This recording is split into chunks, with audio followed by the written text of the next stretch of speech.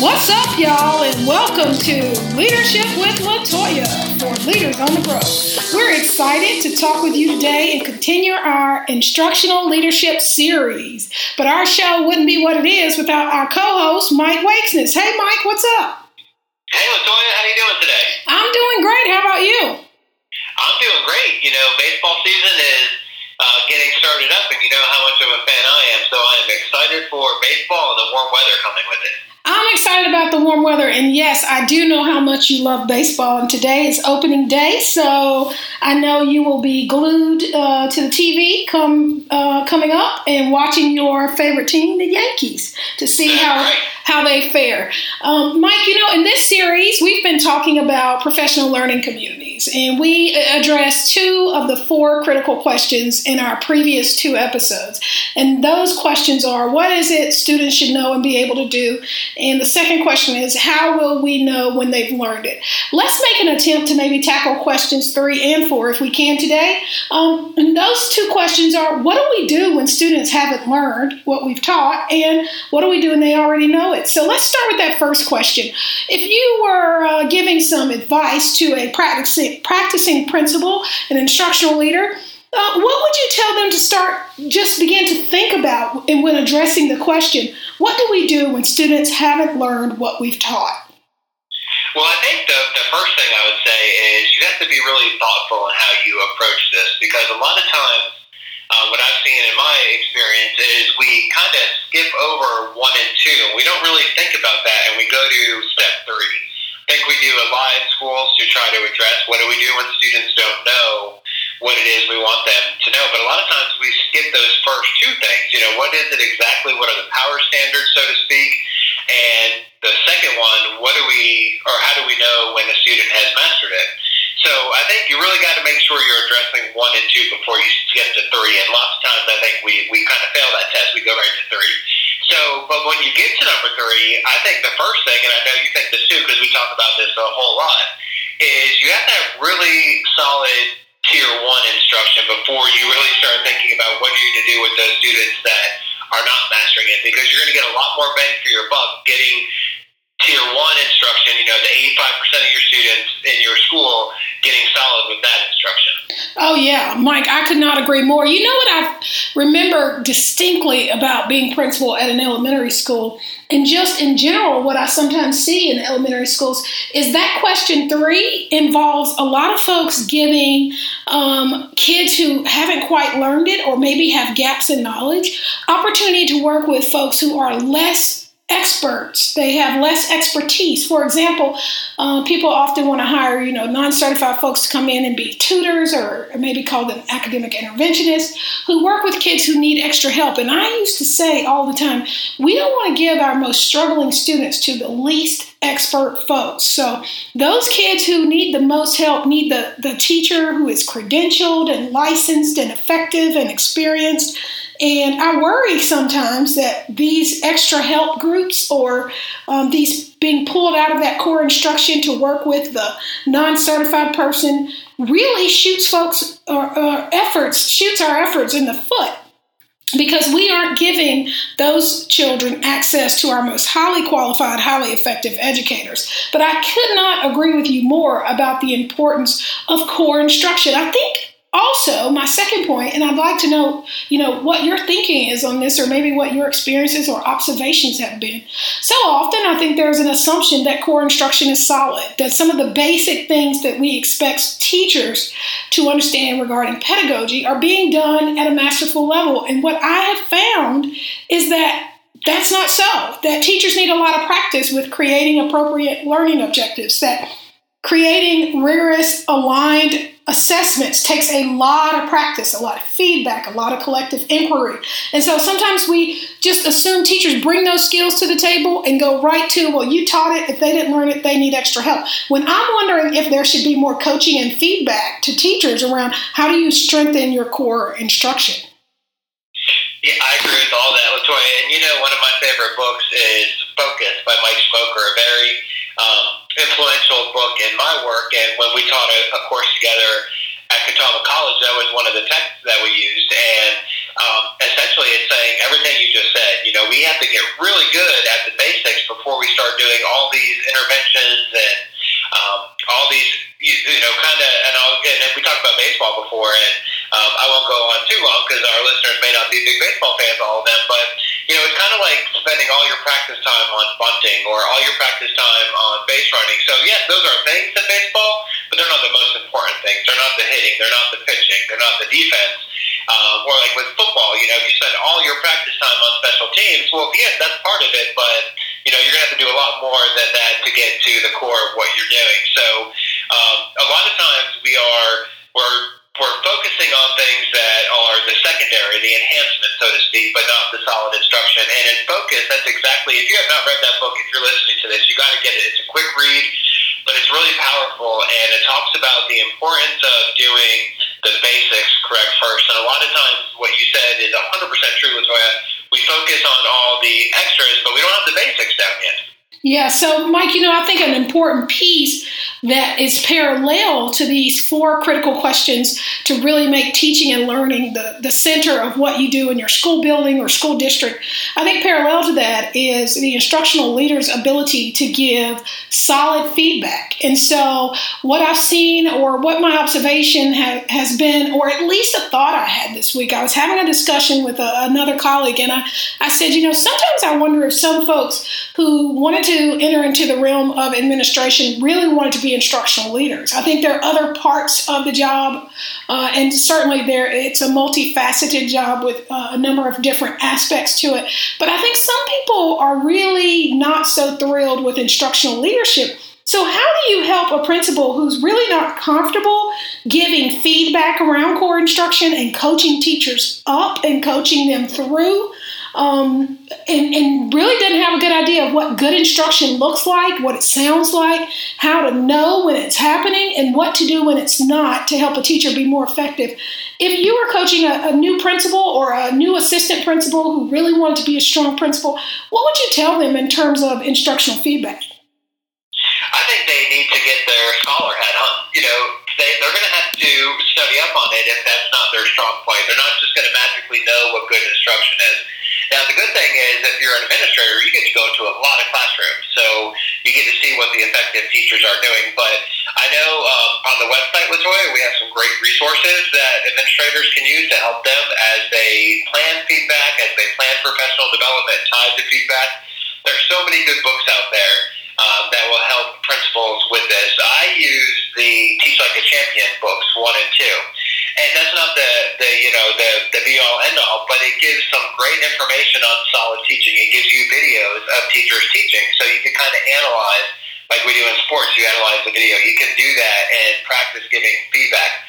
Leverage Leadership, that's another great book that we've used together when we were in the middle school together as co-principals. There's some great video and great resources in there. So spending the time to get the knowledge and being able to show teachers what good instruction is. So those are just a few resources that I can think of that would help a principal. The Teach Like a Champion books, the Leverage Leadership, and some of the resources that we have on that's on the Leadership of Latoya website. Yeah, we have that instructional leadership mini workbook that just got posted last week, I believe, and it's had numerous hits, and I would encourage you to take a look at it, to use it to help you get really focused and centered if you're an instructional leader.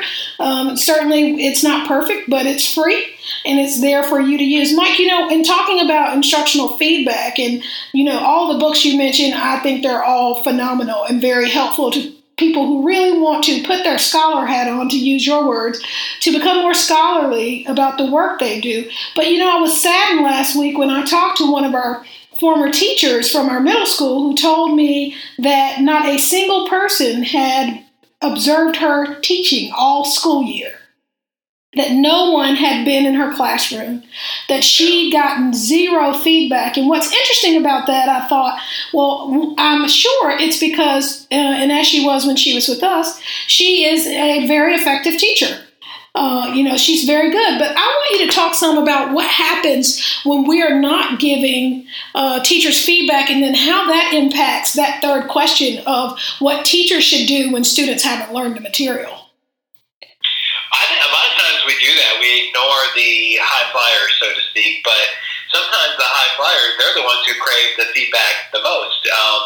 So we definitely should not be ignoring our teachers that we perceive as effective because, just like with our students, think about with our students, Latoya, we want to move all of our students up another level, with their learning. Whether they're down low, you want to get them higher, or even if they come in and they're not getting it out of the park in the 98th percentile, you still want to make sure you're increasing their performance, their outcomes. So same thing with teachers. So not ignoring the high flyers and making sure you're providing them feedback. Because as a principal, as an instructional leader, that's your job, is to increase the effectiveness of everybody in your building, whether they need a whole lot of help or even if they don't need a whole lot of help, but they can keep getting better.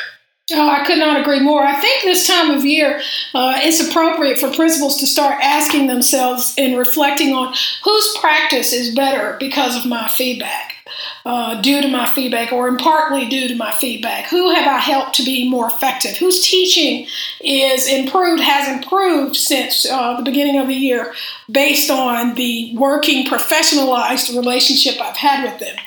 And so it saddens me to hear educators say no one's been in my classroom to give me feedback, but I also think that it impacts greatly what teachers do when students haven't learned. So when you think about that core instruction, if you're not getting feedback to make that solid, then when you're designing as a teacher intervention for students who have not learned, then you have no one who's helped guide or correct any misconception or misthinking. Perhaps it's something as simple as your questioning isn't as powerful or aligned as it should be. Maybe your lessons aren't as rigorous as they need to be.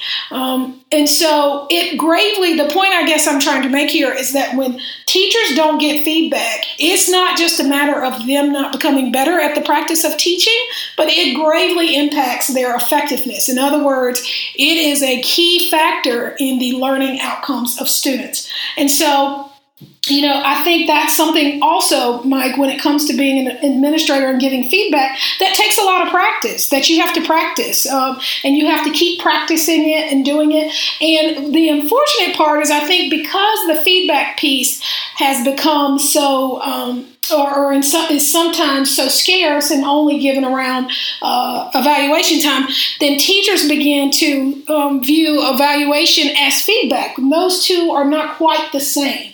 And so I always tell principals, I can tell if you're in classrooms because when you knock on a teacher's door, they don't say, "What do you need?"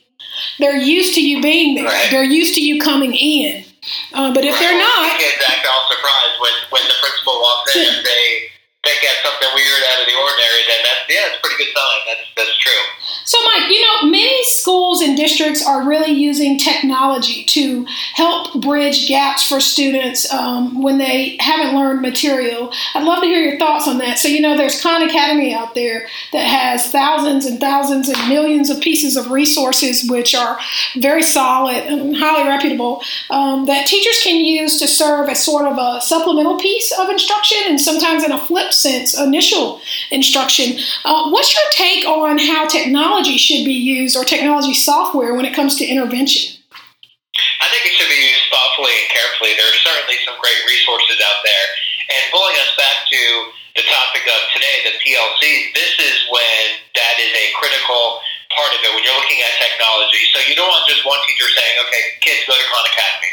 Because some kids are going to go to Khan Academy and they're going to, find what they're supposed to do, and some are going to, go on Khan Academy and just sit there and do nothing with it. But when you have your PLC group, your teachers, your experts in the building, sitting down and saying, okay, well, we know some students aren't going to know how to add fractions or whatever it may be. So how can we go on Khan Academy as teachers and figure out exactly what we want our students to do on it, and then provide that as a supplemental piece of learning for the students, or even if you mentioned like a flipped classroom, but not just saying, here, go to this website, watch this. But if your PLC is looking at question number 3, what are we going to do when students don't learn the information, and using that as a lens to provide thoughtful assignments for your students, then that's how you really leverage the power of technology, in my opinion. Oh, yeah. No doubt about it. And further, I think folks need to get targeted about what it is students don't understand. So when you're looking, we'll use math as an example, at a skill that students are supposed to master. For example, we'll say subtraction. Is it that they don't understand borrowing and renaming? Is it place value that's causing the issue? And then I think those interventions need to be very targeted. And I think often teachers do a very holistic approach to intervention when they haven't really identified the key step or key place in the process that maybe students have gaps in knowledge or missing piece of information. And so I think getting students to tell us about their thinking and modeling our thinking for them is a powerful pedagogical practice. And I'm afraid sometimes what we do with intervention when we don't target and focus our efforts is we give kids more of the same. So you didn't get that lesson, we're going to give you some more of that and see if you learn it, if you have a little bit longer with the same instruction. So the key to me with intervention is actually doing something different and being very specific and targeted and figuring out exactly, precisely what it is a kid doesn't understand or what it is a student is missing in their foundational knowledge that's causing gaps in their performance. I think about it this way, there are lots of reasons why a person can have high blood pressure. It could be genetic, it could be your diet, it could be the fact that you don't exercise the way you should exercise, and doctors have a responsibility to pinpoint that area so that they can then help reduce it. And so if they didn't get targeted about certain things, can you imagine all the accidental incorrect prescriptions they might write to folks? So we have to be just as targeted and specific. But Mike, on the other side of this is that fourth question: what do we do when students already know it? Sometimes I feel like our gifted students who are ready and quite often we give them a pre-assessment and they've mastered much of what's on the docket to be taught. What is it that you think teachers need to be doing about that question? That's a tough one. I guess they're all tough ones, but that one's a tough one because, again, a lot of times in schools, we place so much of our focus on the students that are not getting it. And I don't want to say ignore the high flying students, but a lot of times they don't get as much attention. So that's really something we need to pay attention to. And again, in your PLC, talk about that. Come up with specific strategies. I can't think of a one-size-fits-all that, will do this if they know it. But a lot of times what I see when I go into classrooms is a teacher will say something to the effect of, okay, if you finish up early, you can read, or you can do more problems, or you can do, extra work, really is what it comes down to a lot. And really question 4 is trying to avoid those things. So what is it that's going to help them with their learning, whether it be some kind of a PDL or using the technology like we talked about, but using something to further their learning, not just to give them more work. Their reward for finishing the work and doing a good job shouldn't be more work at the same. Yes, absolutely. I think the approach you mentioned to focus on quality and target it to the students' needs is essential. I'm thinking back to my teaching career a long time ago before all of this technology was even really on the docket, and, where, we were trying to, I had a student who was very gifted, and I remember placing him on what I called independent study.